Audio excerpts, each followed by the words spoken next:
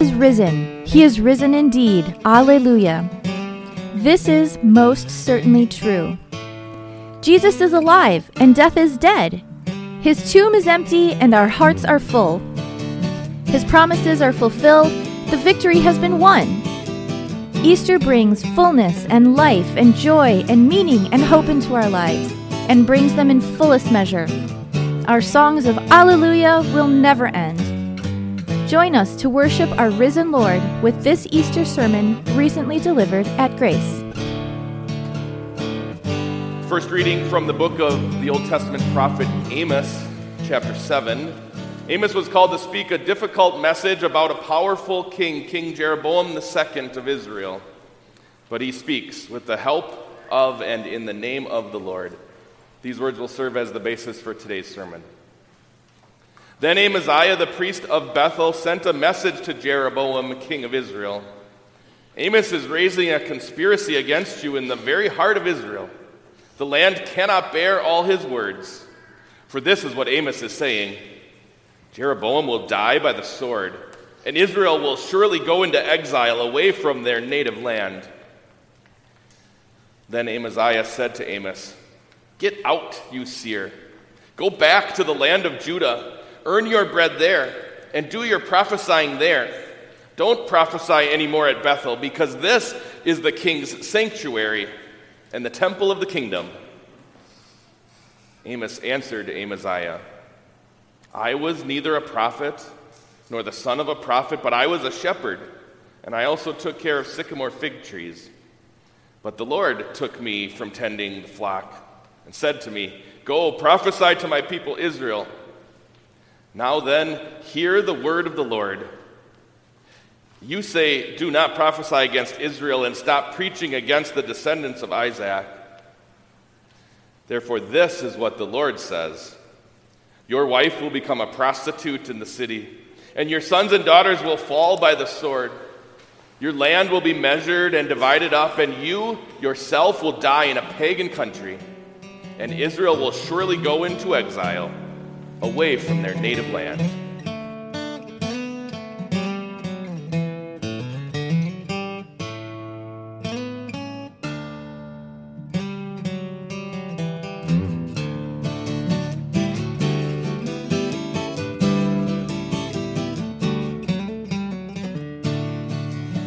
It's a lesson that most parents seek to instill in their children from little on, and it's one that they sincerely hope they put into practice throughout their youth.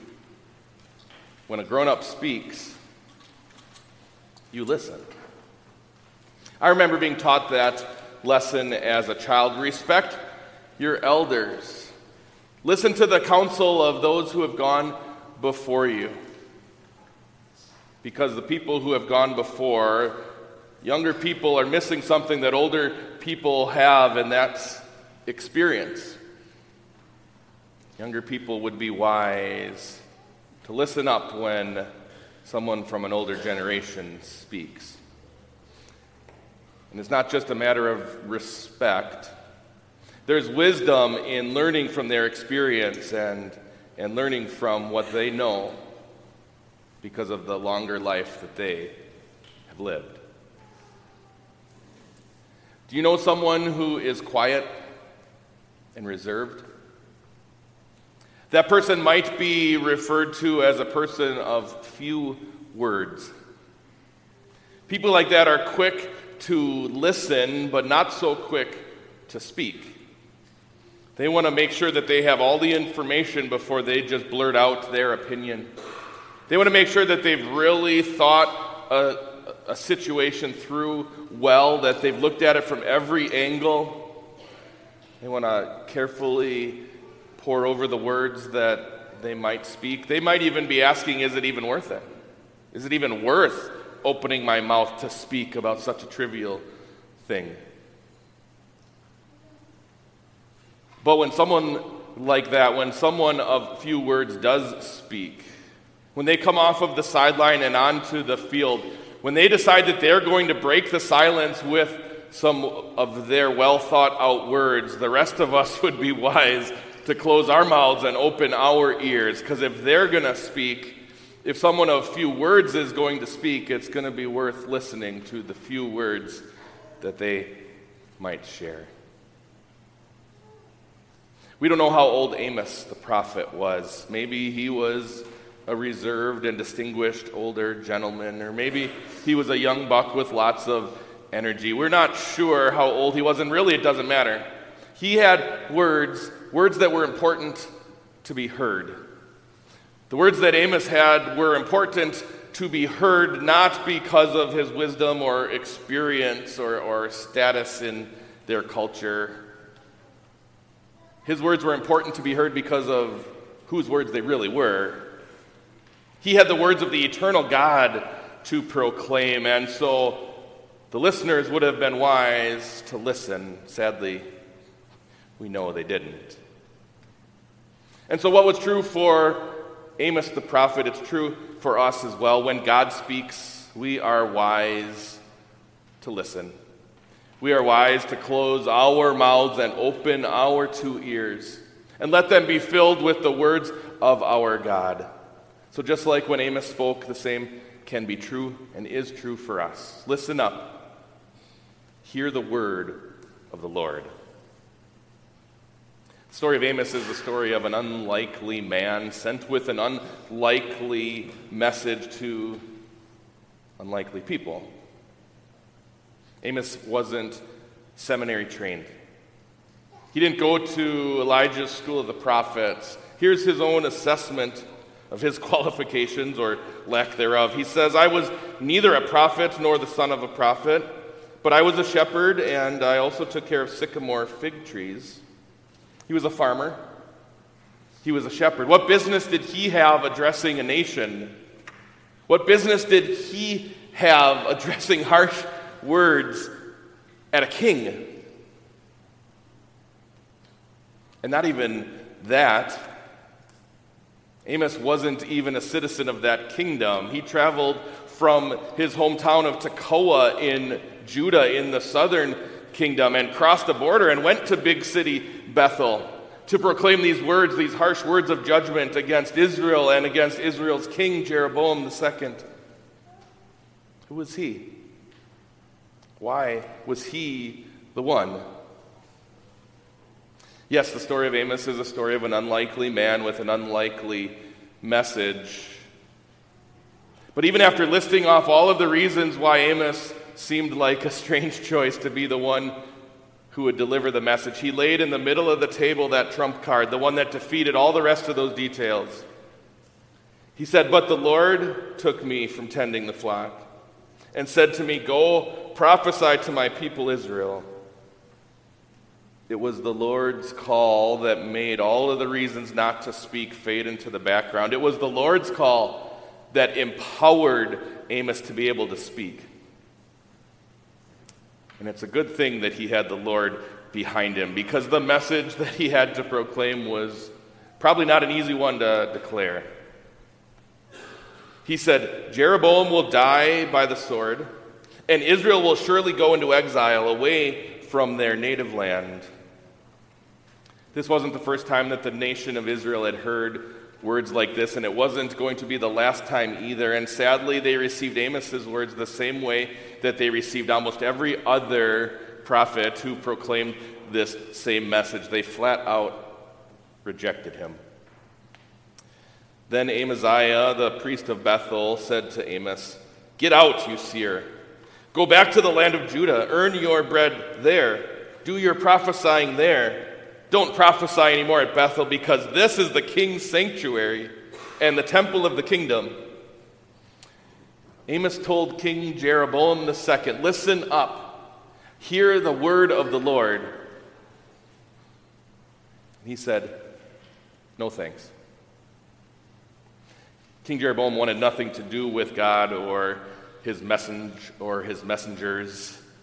And that's precisely why God sent Amos. That's precisely why he came with words of warning and words of judgment, to try to call him from his stubborn unbelief. It might seem unfathomably foolish to say no thank you to a message from the Lord or the Lord's anointed.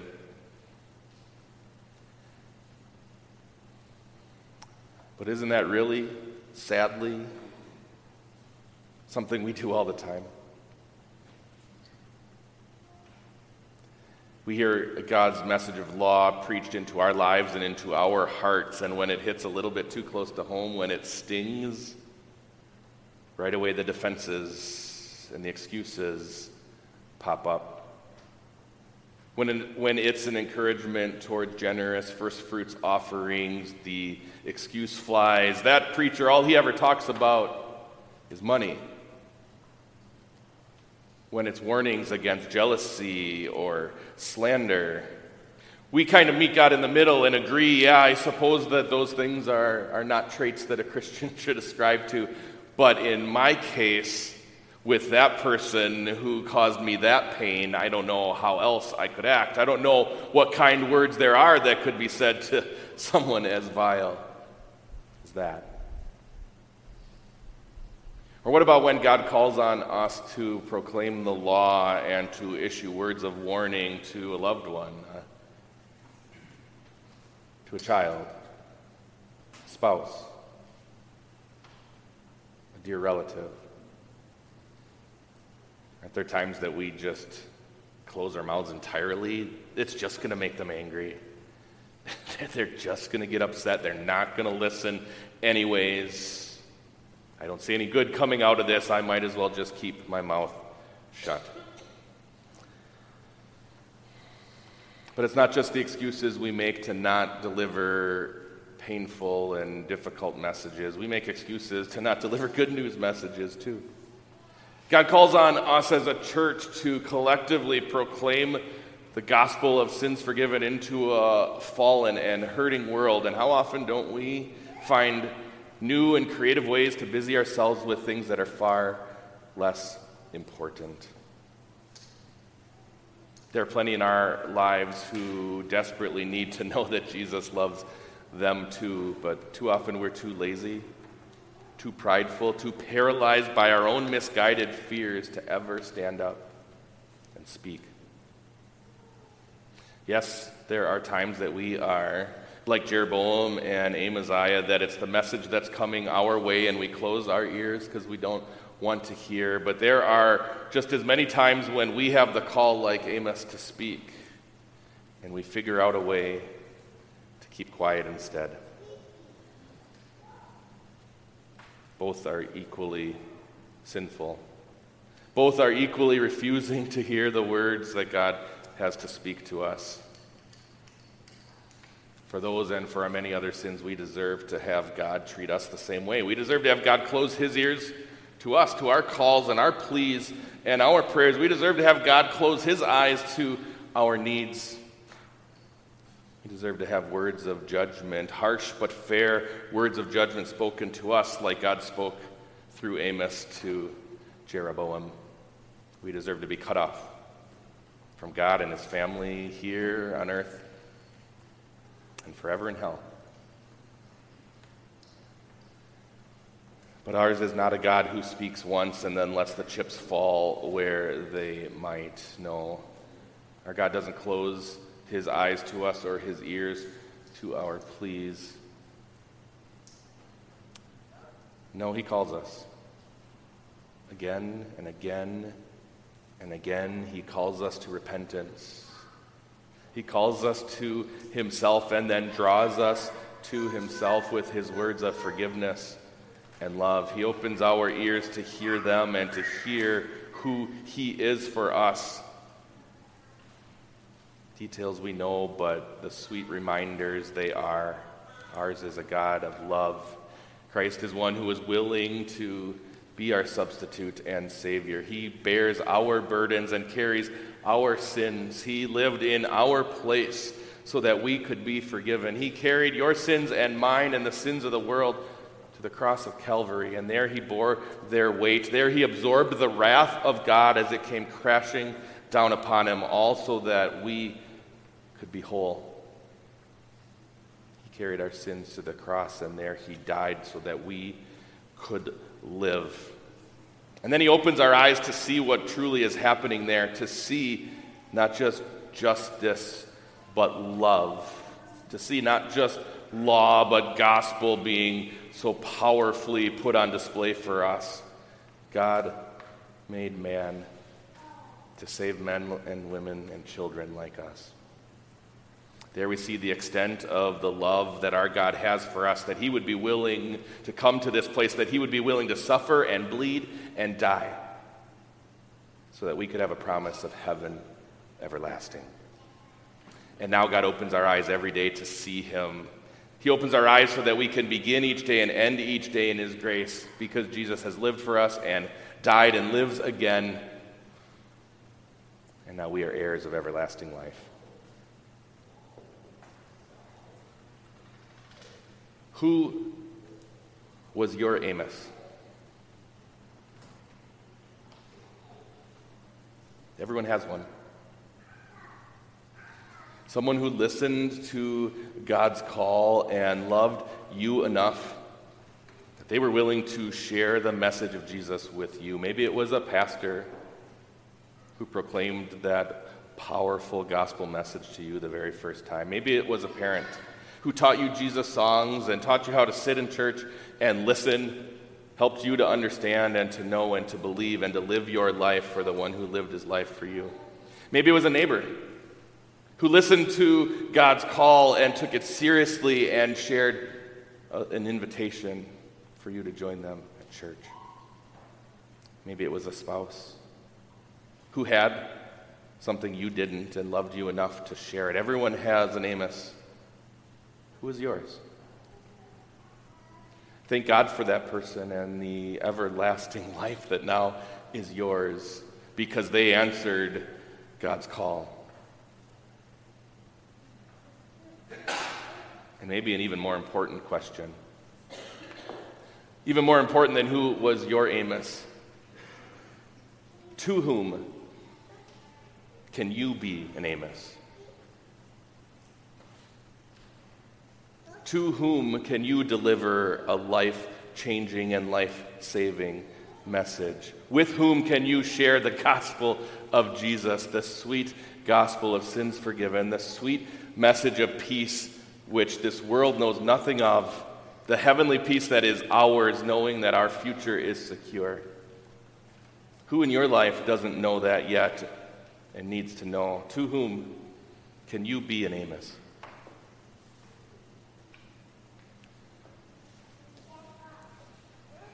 Do you think it was scary? Do you think it was scary for Amos to march into a foreign land and to announce judgment on a foreign nation and even declare harsh words of judgment against a foreign king? It probably was.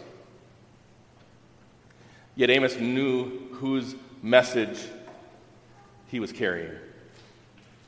He knew that it was God's message that he was carrying, and so he knew then that God would not leave him alone.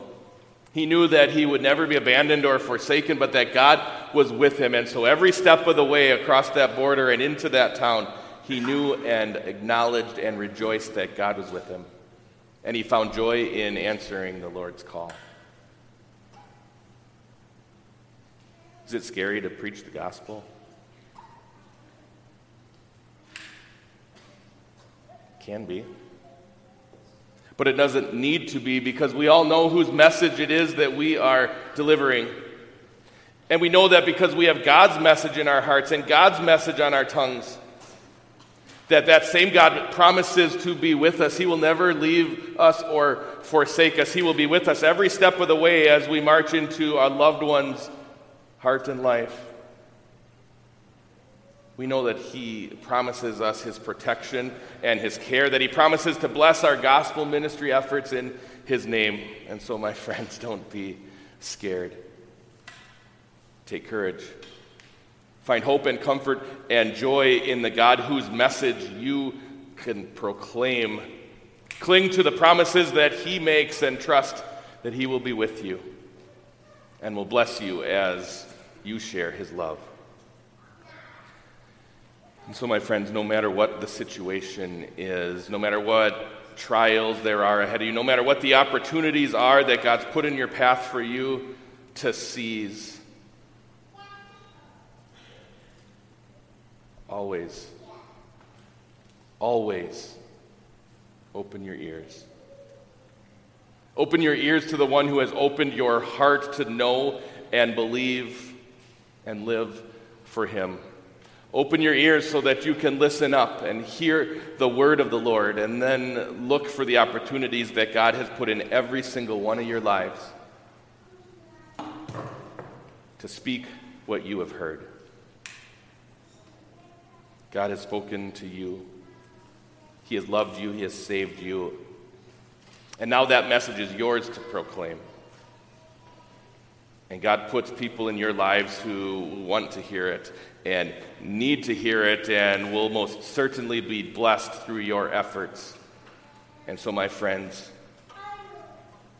rejoice in the opportunity that God gives you. Answer his call in his strength so that many, many more might join you to listen up. And as you proclaim it, to hear the word of the Lord. Amen.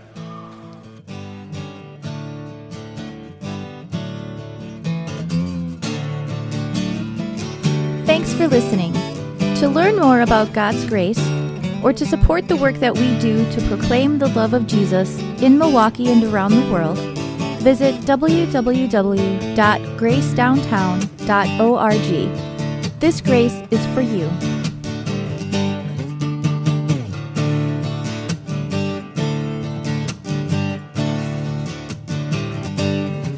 The Lord bless you and keep you.